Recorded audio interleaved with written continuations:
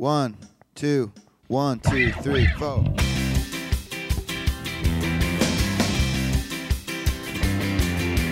Before we get started, we want to thank this month's sponsor, introducing Gong.io, the #1 conversation intelligence platform for sales. Gong helps you generate more revenue by having better sales conversations. It automatically captures and analyzes your team's conversations so you can transform your team into quota-shattering super sellers.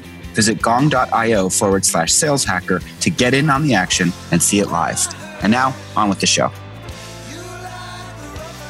Hey, everybody. Welcome to the Sales Hacker Podcast. Really excited about today's guest. Today, I've got Todd Caponi, who is going to be very famous and well-known to a lot of the people out there in the world fairly shortly. But let me give you his brief background. In his words, he's a nerd for all things sales philosophy, learning theory, and his new nerdery, decision science. He spent the last 3.5 years building the revenue capacity of Chicago's PowerReviews from the ground up as their CRO, their Chief Revenue Officer. Prior to that, leadership roles with 3 other tech companies, including ExactTarget, who we all know, where he helped drive the organization to both an IPO and a $2.7 billion exit through the acquisition from Salesforce. He is a former American Business Stevie Award winner for Vice President of Worldwide Sales and has also owned and operated a sales training company. His first book, The Transparency Sale, is going to be released in the fall, and it's got a lot of interesting content that we will talk about today. So welcome, Todd, to the show.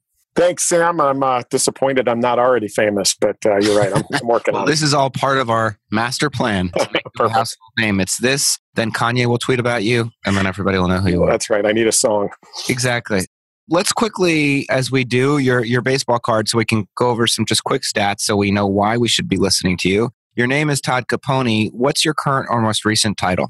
So I was Chief Revenue Officer of PowerReviews here in Chicago for the last 3.5 years. And still helping out as I'm moving into this transition phase, which is writing the book. Awesome. For those that are not in the know, what does PowerReviews do? What are PowerReviews? So PowerReviews, if you're on a website, a retailer or a brand, and you're looking at a product, you scroll down, you look at the ratings and reviews. That's PowerReviews in many cases. So we help primarily brands and retailers collect and display ratings and reviews and Q&A. So Jet.com, Crocs, a lot of the big ones, that's kind of white labeled PowerReviews running in the background. Are you guys competitors with, and I might have asked you this before, but like Yotpo or Trustpilot? More Yotpo. So the 2 primary competitors that we would run into would be Yotpo and BazarVoice. Okay, awesome. Great. So what's the revenue range of PowerReviews? PowerReviews has got a really interesting story, but right now they're running in that 25 million to 50 million ARR range. The Cliff Notes version is they were acquired by BazarVoice. The Department of Justice shut it down, forced the divestiture, and then I came in 2014 to rebuild the sales force from a cold start once the Department of Justice ruling cleared. That is a story I've not heard before in startup land. The DOJ came in and shut it down. Wow. What happened there? Post-merger. So what essentially happened is it was 2012. There are 2 companies primarily in the space doing ratings and reviews. And BazarVoice felt like it would make sense to blend the 2. And the PowerReviews customers apparently were upset about it, complained. It was under the line that the Department of Justice would normally look at. They filed suit. They won. And Matt Moog, who is the CEO of PowerReviews, restarted it in the summer of 2014 with about 30 employees and 7 reps. And over the last 3.5 years, we've built that to about 150 employees. And my organization, as I'm on my way out now, has a little over 60 people. Wow. Well, congratulations on restarting the startup. That sounds incredibly difficult. So tell us, how long have you been in startup land? What's your background before PowerReviews? Well, I, back in the 1990s, so dating myself here, I was doing the big companies. So I did Computer Associates, I did SAP. In 1999, SAP, for anybody who's been around in the tech space from back then, there was this thing called the year 2000 crisis, where as the clock moved to January 1st, 2000, people thought that planes were going to fly out of the sky and nuclear bombs were going to go off and we're all going to die a fiery death. And as a result, companies were going to the SAPs and the Oracles of the world and saying, rip out what I've got, put in a whole new infrastructure. So 1999, I did 872% of my number, and I thought my shit didn't stink. Like, I am awesome. And I realized that it was like working at a drive-through window. Like, companies were just pulling up and throwing money out at us. That is a great situation to be in. It was great, but being really all about money at the time, I saw all these startups that were coming, kind of blasting out of garages. And these guys there was a guy that I knew that was selling wooden pallets, came to SAP for like 3 months, went to a startup, and then cashed out for $1 million. And I was like, all right, I could outsell that dude in a minute. I'm going to go jump out and do the startup thing. And so in March of 2000 is when I started that. And that also happened to coincide with the bubble bursting. The top of the market in the tech bubble was March of 2000, the day I left. And it was all downhill from there. I did a fantastic job of running startups into the ground for a few years. I feel like you're describing my cryptocurrency investment cycle. Just as everybody's out, I'm deciding now is the time to buy Ethereum. Exactly. Those bastards. And so 2000, the world is ending. I remember it well. I know that in 99, my roommates out of college. We were all talking about what businesses we could start. And then by 2000, we were happy we worked in finance again. So tell me, what are the startups that you worked on after SAP?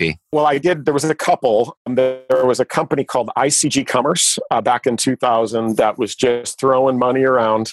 We were burning money at a pace that was unbelievable. It was headquartered in Philadelphia, second floor of an office building where the first floor was an Outback Steakhouse. So we would get in at about 7 a.m. and they would already be cooking those damn bloomin' onions. And you could smell them in your conference room, but we were just cranking away. That just didn't work out. The CEO felt like if we didn't become the largest company in the world, it was going to be a failure. And it was a e-procurement technology. Like, all right, dude, we're going to get a little bit over our head.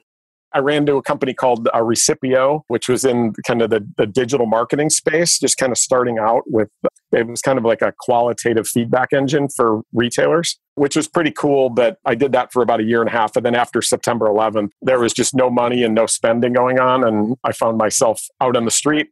I went to Hyperion, which is a big company again. And that was when I discovered that my true passion was for teaching and growing and learning. And I ended up throwing caution to the wind. I took all of my money and bought a sales training company and did that for a few years.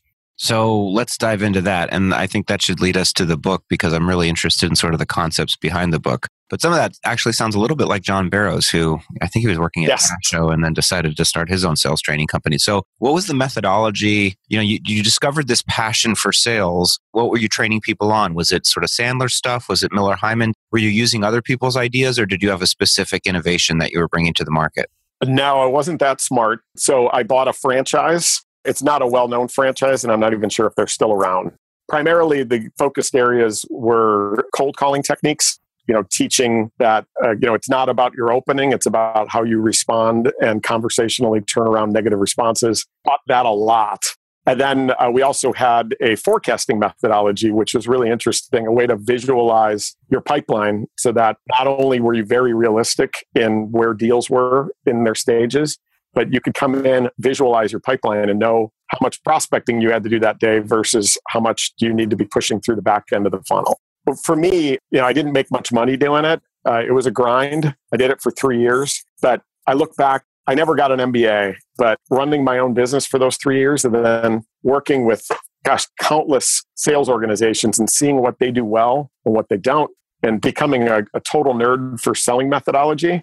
I feel like it was a 10x investment over if I would have gone and gotten my MBA. So it was a fantastic experience and it set the rest of my career on the path it's been. One of the benefits, I think, of being a consultant that I think some of us fail to appreciate sometimes, speaking from experience, is you get dropped into all these different companies and you get to see people that do things well and do things poorly. When you looked at all of these sales organizations and saw what were the common themes that they didn't do well, and I'm sure some of them are pretty obvious, but any surprises? When I was doing that company, I wasn't selling or training tech companies, although there was a couple. I was training banks and recruiting firms, and it really spanned the whole gamut of what companies sell. And for me, that was really interesting because I'd been technology for the 10 years leading up to when I did that, and I've been tech ever since. It was really interesting when you think about people in a business development rep at a bank. You probably have a senior vice president title, so congratulations. And you're cold calling businesses to get them to switch the bank that they're using to the one that you're selling. And gosh, you talk about something that's crazy. None of these business owners are waking up in the morning saying, wow, you know what? My bank They hold money in a really pretty safe, and I like it to be in this other safe.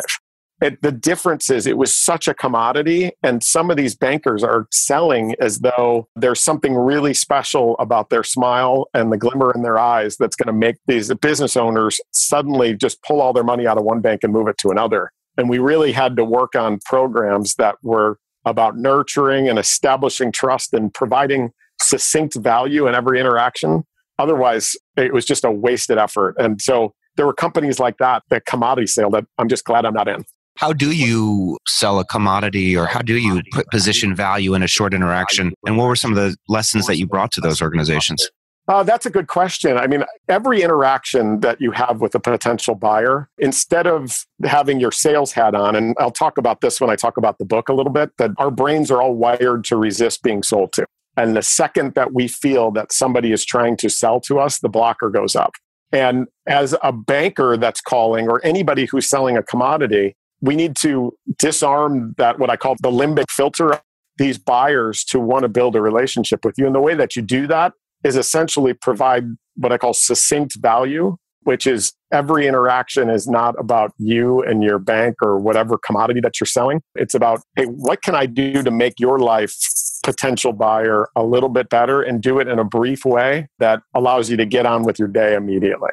And so it was just building, hey, learn about their company, congratulate them when something good is going on, find different things that other companies like theirs are doing that you can send over, different press releases about their competitors, just be helpful.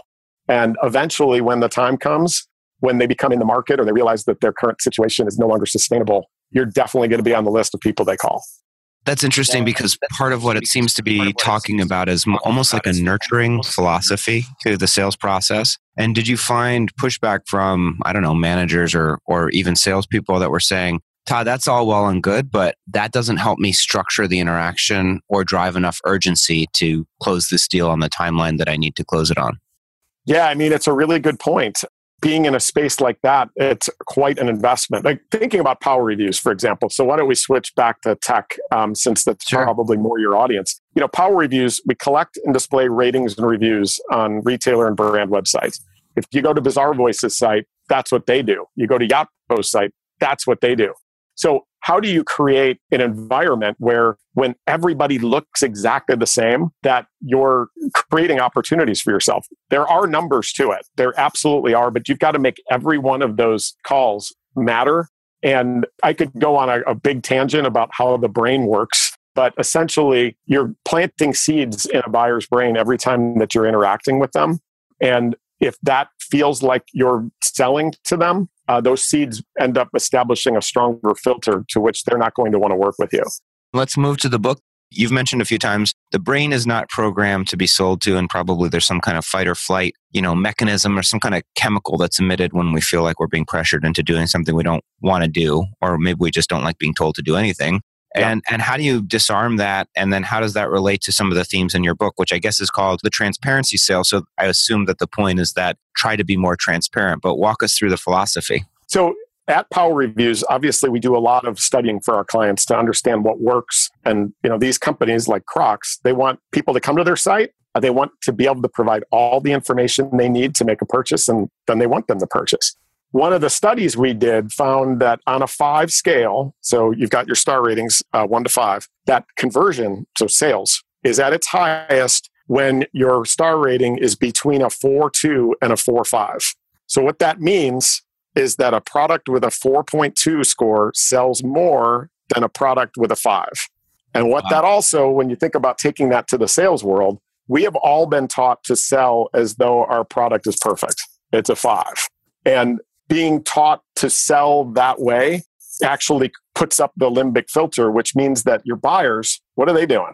They're asking you for references. They're back channeling you. They might be checking the Gartners and the Forresters of the world. They're trying to understand the full picture because that's what their brain requires. And in a transparency sale, you actually embrace and lead with your vulnerabilities from the first conversation. And when we've been doing it at PowerReviews, it is amazing what's happening, but it's speeding sales cycles. It's disarming buyers to where you're building faster, trusting relationships. And it's actually setting up the implementation. So post-sale, much more collaboration there because you've actually built in an understanding that you're not perfect. What's an example of like a pitch pre-transparency that would be like a more common pitch? And we can use PowerReviews since I think we all get the category. And then like, what's an example of how you modified it such that, to your point, because one of the points that you made, which is really interesting, is the increased sales cycle. If maybe we can, by being more honest, we can shorten the sales cycle. I think we're all interested in that. So like, what's a before and after? Can I give you a crazy example first? I would love a crazy example. I'm sure you've been to an IKEA, right? I have. So IKEA, I never go of my own accord because they're awful, horrible places. So IKEA, if you were selling against IKEA, wouldn't you think it would be incredibly easy? You have to go in, you find the product that you want, you have to write down or take a picture with your phone, the codes, you can find it yourself in the warehouse. You go downstairs, you get a cart with crappy wheels, you try to load this thing on the cart, you then roll it out to your car, which you have to come move to a designated spot, you load it into the car, you drive home with a few minor injuries, you get home, you open the box, there are literally no words on the instructions, it's all visuals that look like a child drew them. Yet, IKEA is the largest retailer in the world 5 years running, a furniture retailer. So why?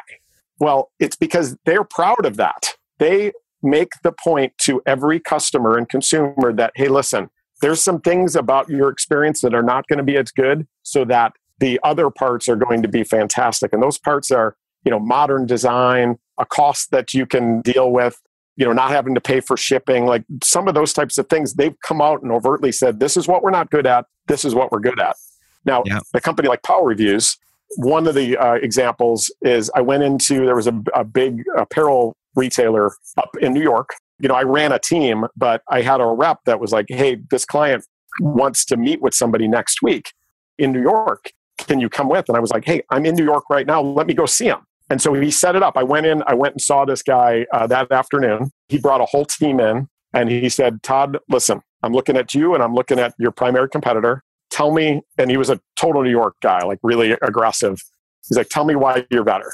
And my pitch was, hey, can I actually start with why we're not? And the guy kind of looked at me funny and I said, hey, listen, our competitor has been developing an ancillary solution to what are kind of our core ratings and reviews. They're focused on this part that's called ad tech. And it's really interesting. There's a lot of companies that are seemingly liking what they're working on.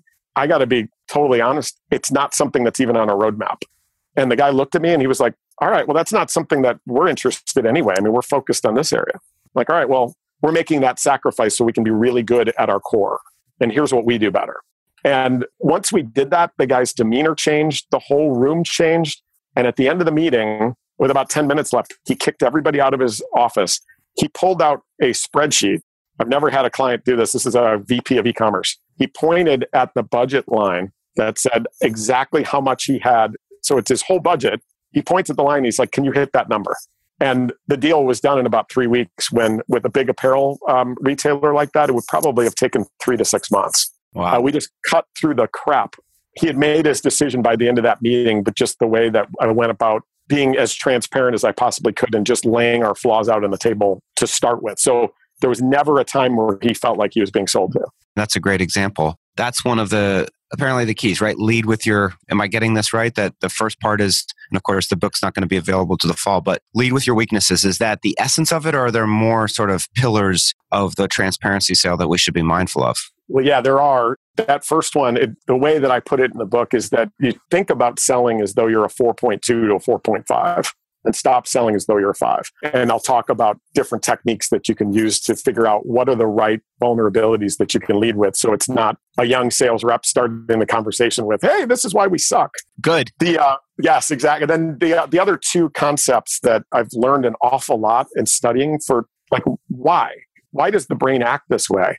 One of the things that has been talked about so often in neuroscience, and it's talked about in marketing a lot, but not as much in sales, is that it's been confirmed that we make decisions based on feelings and then justify them based on logic. And it's 100% of the time. To the point where I found a research study about a guy who had a tumor on his feeling center, which is that limbic part of your brain. When they removed it, they did some damage to the connection. And the guy literally lost his ability to feel and have emotions. And what ended up happening He got divorced. He lost his job. He literally couldn't decide to get out of bed in the morning. Like getting out of bed, he'd sit there for 2 hours until somebody dragged him out of bed. The point there is that as sales professionals, we've always been taught to sell focused on logic. Hey, here's the ROI, here's the features, here's the benefits. But are we inspiring feelings and emotion and painting a picture for the client? Because that is what drives the sale. It's the feeling. And in the end, they'll back it up with the logic. So that's point number 2. And then point number 3, again, another neuroscience piece here. But what all this research has also shown, and you've probably heard about this, but again, not really made its way into selling foundations yet. But 95% of all the decisions that you make in a day are made subconsciously. Meaning, as somebody's listening to this podcast right now, after every sentence, they're making a decision subconsciously as to whether or not they want to stop it and go do something else or keep listening. And we don't think about that when we're putting together our emails, when we're pitching, when we're giving presentations, and even when we're negotiating. And I view those 3 things, that the transparency and that decision science, as a real opportunity to have sales professionals or anybody who influences, whether it's recruiters, whether it's your CFO that has to pitch to a board, to use all of that data and all that science that I've dumbed down to an 8th grade level, essentially, for good, not evil. So how do we do that? And some of this is reminding me, I'm sure if you pronounced it Cialdini or Cialdini, but anyway, Robert Cialdini in that Yes. famous book, Influence. But how do we take advantage of the emotional undercurrents of a sales cycle, and also the fact that the subconscious is really the person or the thing that is driving decision-making? Give us some ideas about how to do that. Yeah. So, the subconscious part is really interesting. The fact that a buyer, our goal in a sales cycle is to get that buyer to make one decision at the end, which is to buy whatever we're selling. But they're making literally thousands of micro decisions along the journey as to whether they'll continue down the path with you. So when you think about every email interaction, like what are the types of things that you're doing to make somebody feel in those emails? Feel good about themselves, feel related. One of the concepts that you think about is, an example that I talk about is, imagine that you're with a buddy and you're in a town you've never been in. You're walking down the street and you see 2 restaurants. There's one on the left and the one on the right, and you're hungry. So 2 of you are deciding where you're going to go. The one on the left looks pretty empty. The one on the right has a couple of people out in front. Like, which one do you go to? I go to the one with a couple of people out in front. Right. And why? Because there's people there. Exactly. There's no reason. You didn't read Yelp reviews. Nobody told you about it. It's literally a couple of people out in front. And that makes no sense subconsciously, right? There is the element of making a potential buyer feel like there's volume, there's people there. There's little techniques like that you can use to, subconsciously drive a buyer to think differently about your solution. Just that as an example. Would an example be like, if I'm emailing with the buyer and they say, can you meet at 11 a.m.? Can we do the call at 11? And I say, actually, I've got another client call at 11, but I can do 12:30. Would that be an example? Or what's a specific example that a rep listening to this can take away? That's a perfect example. My mother had knee surgery scheduled for just before Thanksgiving. And the day before, they realized she hadn't had an EKG done. So they canceled the surgery. My mom was like, hey, I'll get the EKG done this afternoon. Can we do the surgery the next day? And the doctor said, nope, we've got to wait 4 weeks. That's the next opening. And she was angry, but I was excited because if the guy said, well, when do you want to come in? I got nothing going on. It tells you that he's probably not very good.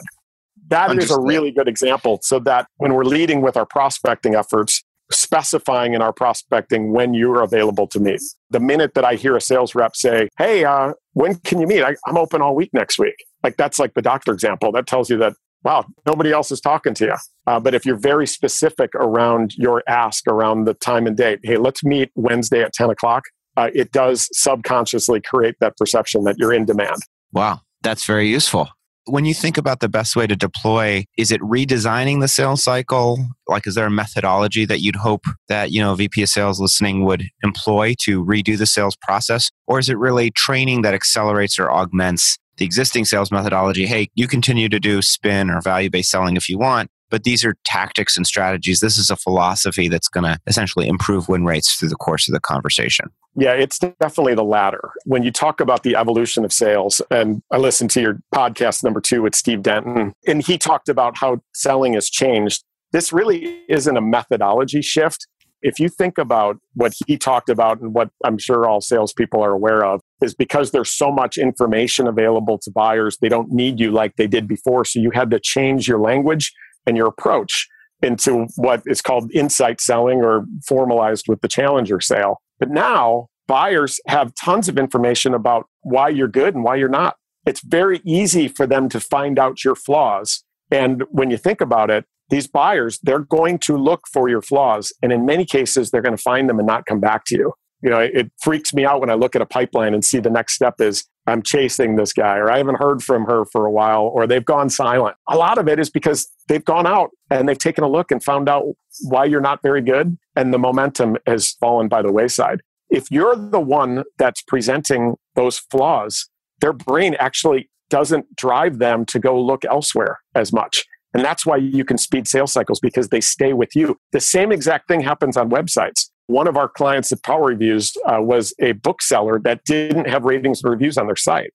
And what we found in looking at their analytic data is that people were looking at a book. So let's say it's the Transparency Sale, whenever it comes out, and finding that there's no reviews. We could actually see they were going to Amazon. And we were making the assumption that they, just from looking at the IP addresses, that they were not coming back because they were finding what they needed over there and then making the purchase there. Leading and being transparent and selling as though you're a 4.2 to a 4.5 versus a 5 is going to keep your buyer with you, keep that limbic filter disarmed, and make them trust you. And I promise you that sales cycles are going to speed up. And that's a philosophical change.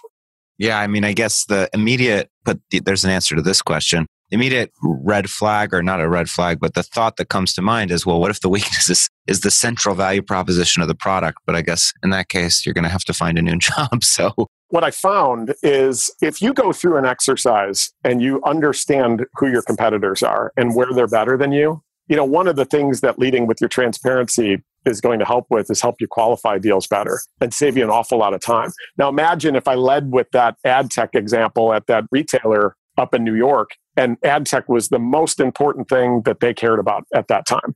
How was I going to sell around it if that's nowhere on our roadmap, not something that we support in any way? Eventually, I'm going to lose that deal. Eventually, I need to be focusing on the deals that are really in our core and our sweet spot, and they're going to figure that out. So either I need to have a really good answer for that, or I need to go focus on a different type of client. And I think that that's part of this core here is you don't necessarily have to, if there's things that they're better than you at, you know, one of the things that you can do as an exercise before you go in to talk to a client is figure out, like, which are the differentiators that aren't going to matter as much to them. And you can lead with those because, again, it still serves the purpose of making them feel like you're not selling to them and you're a trusted partner here that's trying to be transparent and making sure that you're illuminating some things that they might care about that somebody else might be better at. Yeah, I like it a lot. I'm actually thinking about it in the context of, you know, the company where I'm working right now, Behavivox. One of the things that it sort of brings me back to, which is a point that I emphasize a lot, is just the incredible importance of qualification and discovery and how much of the sale is won or lost at the beginning of the sales process. Yeah, absolutely. One of the things that I laugh about is that when I hear people still using BANT as their qualification, I think that time has kind of come and gone. And that in training and some of the fundamental things that I see, we don't spend as much time on qualification skills as maybe we should. I think this transparent approach, it should help. We found at PowerReviews as trying this thing out that it was helping us to vet deals and build stronger advocates faster. But yeah, it's a really good point. Is your point that BANT is necessary but not sufficient, or that it's not relevant at all? You know, when I think about ways of figuring out whether the deal is worthwhile or not, in an enterprise sale, there's a lot more to it. And a lot of it relates to the consensus that we have to build within the people that are essentially below the power line that are going to influence the people that are making the decision. But I do find that figuring out, okay, do these people know how much money it's going to cost and who's going to be making the decision and when are they going to be making it? I still find that helpful, but I'm always happy to change. Is there a better qualification methodology that you have? Or? Well, all right, get ready for the cheese. Mine's called is taking the customer's temp. And so TEMP is the acronym. Okay. And, you know, the first T, is there a trigger? in the organization that makes them understand that their status quo is no longer sustainable. It's, like what used to be called a compelling event. But are we able to identify whether or not the buyer feels the exact same way as us? That trigger is an important thing because we lose, 80% of our deals to the status quo.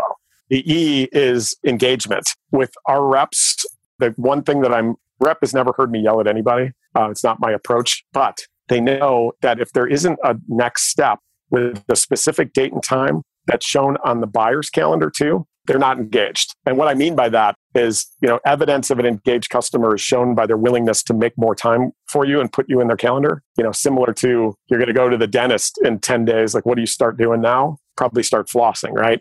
What we find with buyers is if it's in their calendar, they're going to be prepared for it. And they've shown that they're engaged through that willingness to put you in their calendar. The M is for mobilizer, which is a corporate executive board lingo for, have we identified the person in the organization that can mobilize change in the organization? So it's not that we're just dealing with an executive, but is it somebody that is going to make things happen?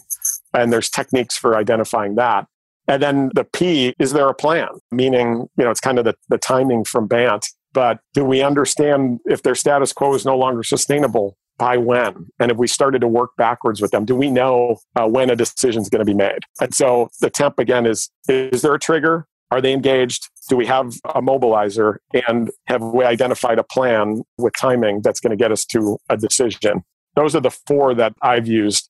The reason that BANT for me has not been great is the budget is sometimes challenging, especially in a challenger sale type of era. A lot of times, if we're dealing with a true mobilizer in an organization, they're going to go find budget. If we find out they don't have budget, that shouldn't disqualify the deal. If there's enough of a compelling trigger in the organization that says that their status quo isn't sustainable.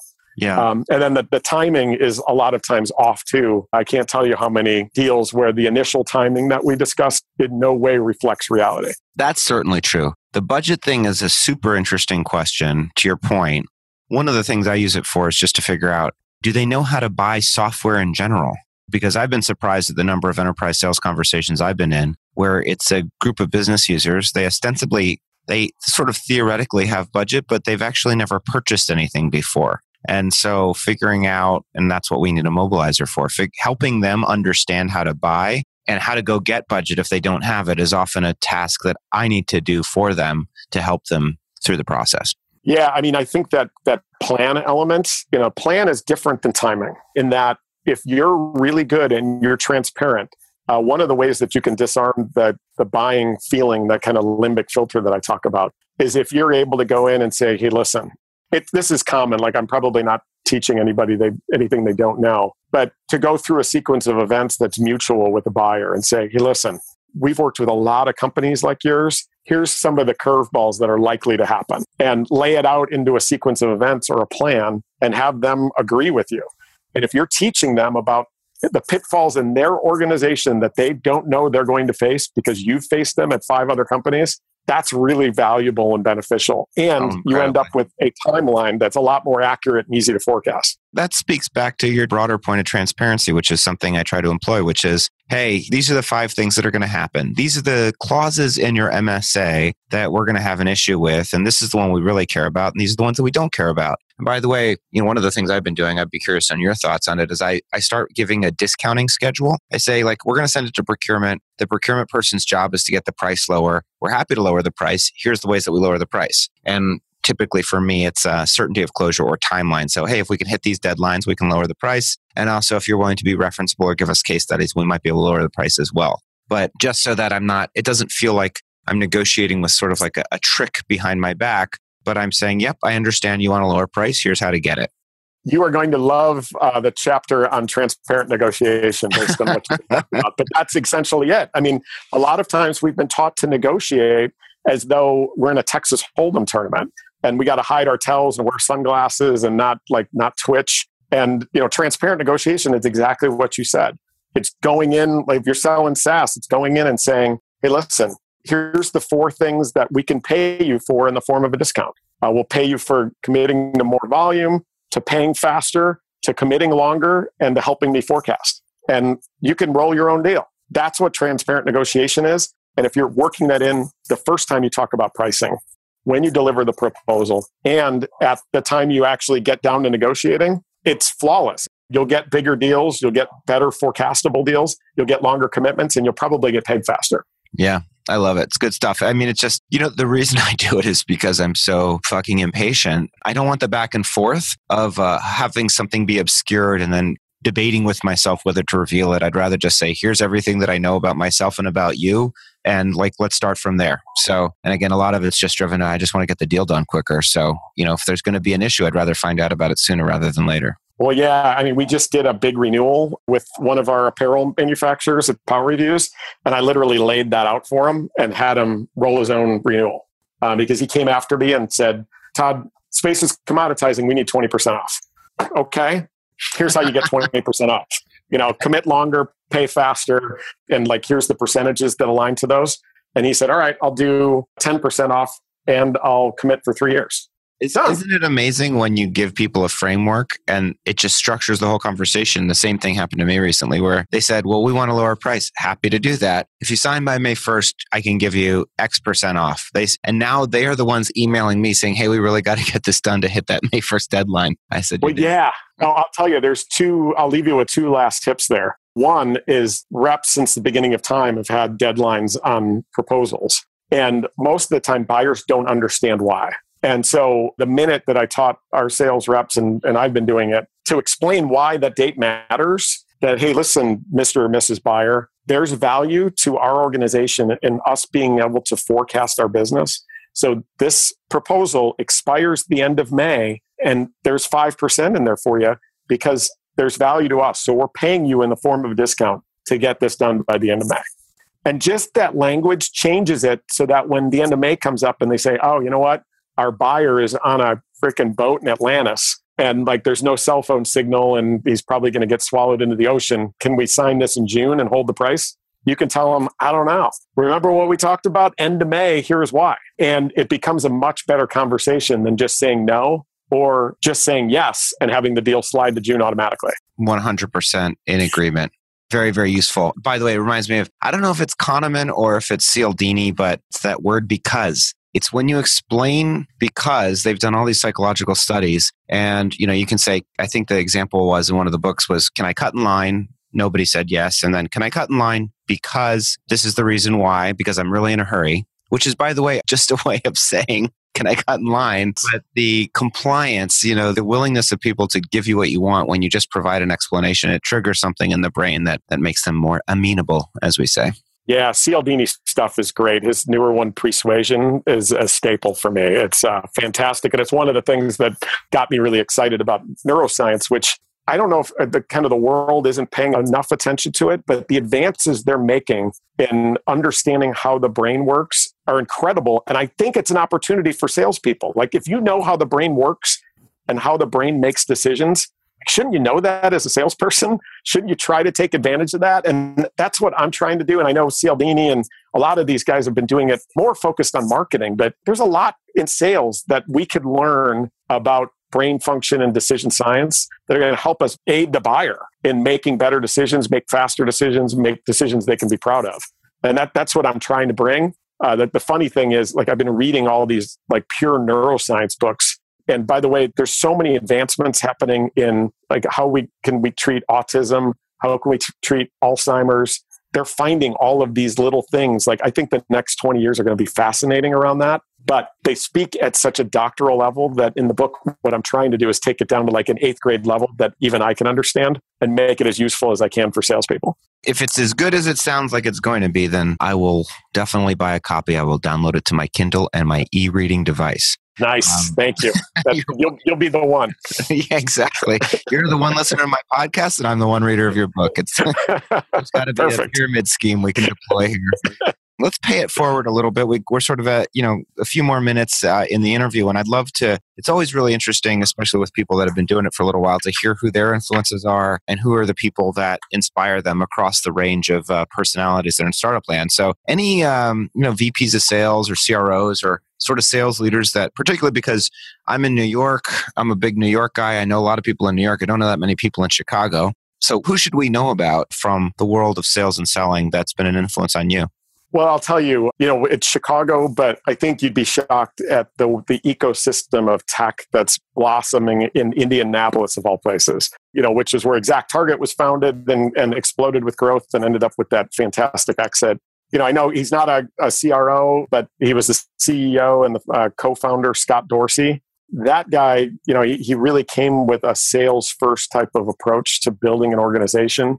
And he's one of those guys that even when he's mad, he's smiling. So that the culture that he oozed from the top, I think is just fantastic. And then he hired a guy like Andy Kofoid. So Andy Kofoid was the senior vice president of sales, and now he's the chief operating officer overseeing the entire marketing cloud for Salesforce. Wow. But those two guys, they just epitomized how I would want to model my approach, which is encouragement. How do you get better results out of people by making them better at what they do and making them build within themselves this thirst for learning and getting better.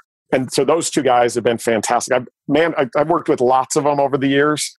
DJ Paoni, who is now the president of SAP North America, is a guy that he and I started together back at CA and SAP back in the 1990s. And is just a quality human being that just does things the right way. So there's a lot of stars in Chicago and the overall Midwest. Well, Indianapolis was not a word I expected to hear on this podcast. And so you've already done something unexpected. What about on the personal side? Any books that you're reading that you think we should know about? You mentioned a few to me about neuroscience. If we wanted to sort of get started there, what are the one or two introductory, references that we should be reading? Well, it's funny you asked that. Writing a book. So if anybody ever who's listening to this is thinking about writing a book, reach out to me. I've learned so much in this process. One of the funny things that I just found is that there's this place and it's called the library, and they have free books that you can borrow. That doesn't make any sense. How does the library stay in business? Exactly. It's like, how does the bottled water industry stay in business? I can just get it from my tap. I've had to spend a lot of time because doing the research for this book, it's quite an effort. At any one time, I've got 8 books checked out at a time.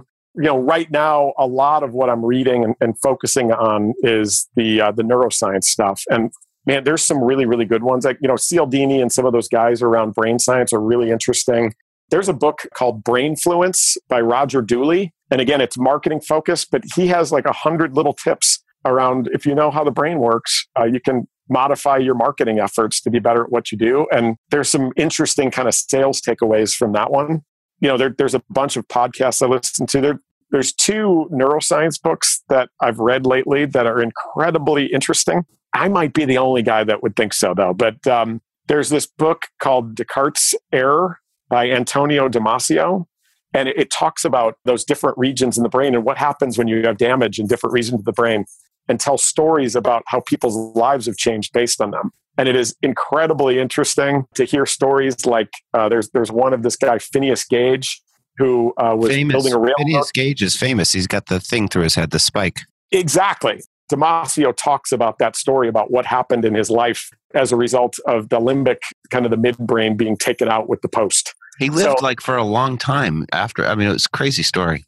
Yeah, and he was actually joined the circus for a little while and would show people the pipe and show people the hole in his head. Damn. But another guy that couldn't make a decision and his whole life fell apart after it happened.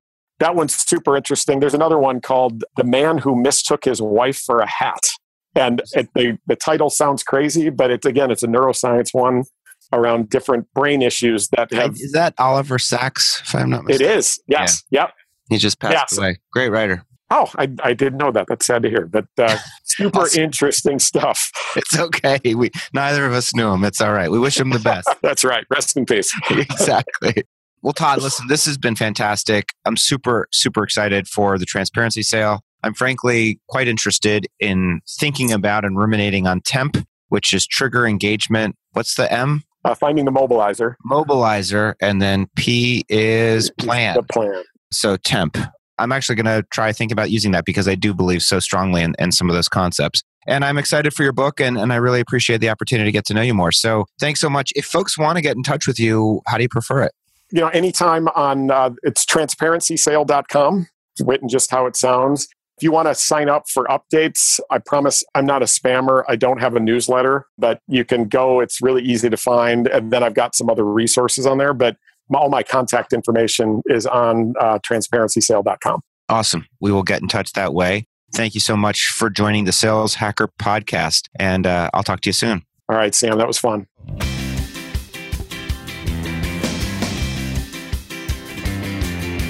Hey, everybody, it's Sam's Corner. Another great conversation, this time with Todd Caponi, who used to be CRO at PowerReviews. Now he's writing his own book. The Transparency Sales sounds quite good. And there's a bunch of little interesting tidbits that I picked up on. One of them was this concept that you need to or can create almost the illusion or the appearance of scarcity. And so one of the ways that Todd and I talked about doing that was not just telling a prospect that, hey, my calendar is wide open, I can do anytime between 8:30 a.m. and 7 p.m., but really managing your calendar as if, even if you're not busy, giving the appearance of being busy with other client conversations to imply and to impress upon the prospect that there are other people that are interested in the product that you're selling. So that may be a specific proposal of a time saying, hey, I'm free at 10 p.m. or 10 a.m. and I'm also free at 3 p.m. if you want to call me then. Or it may be some other mechanism to convey that your time is valuable and scarce, and that's because it's driven by clients. Now, one of the things I will say is, please don't make scarcity a function of your personal vacation schedule. I've often canceled meetings with reps when I wanted to get a demo or I actually wanted to have a more substantive negotiation, and they say, well, I'm actually going to be out of town the next 4 days. Can we do it next Tuesday? And at that point, I typically request a new rep or cancel the conversation altogether. That's because A, I'm a little bit of a dick, and B, because I want the conversation to be about the prospect and me in that case, and not about somebody's personal vacation schedule. Now, if you are somebody that I've done that to, I apologize in advance. But, the lesson from my perspective is make it about the prospect while still creating the illusion of scarcity if the reality is not quite there yet. But make it about the product and the business, not about when you need to get to the gym or how often you need to work out or when you need to go on vacation or whether you and your family are going to be in the Bahamas or anything like that. And I'm sorry if I've pissed you off by using specific examples from your real life. This has been Sam's Corner, and I'll talk to you soon. To check out the show notes, see upcoming guests, and play more episodes from our incredible lineup of sales leaders, visit saleshacker.com/podcast. You can also find the Sales Hacking Podcast on iTunes or Google Play or anywhere that you consume your podcasts. If you enjoyed this episode, please share with your peers on LinkedIn, Twitter, or elsewhere. Special thanks again to this month's sponsors at Gong. See more at gong.io/saleshacker. And finally, if you want to get in touch with me, you can find me on Twitter at Sam F. Jacobs or on LinkedIn at linkedin.com//Sam F. Jacobs. See you next time.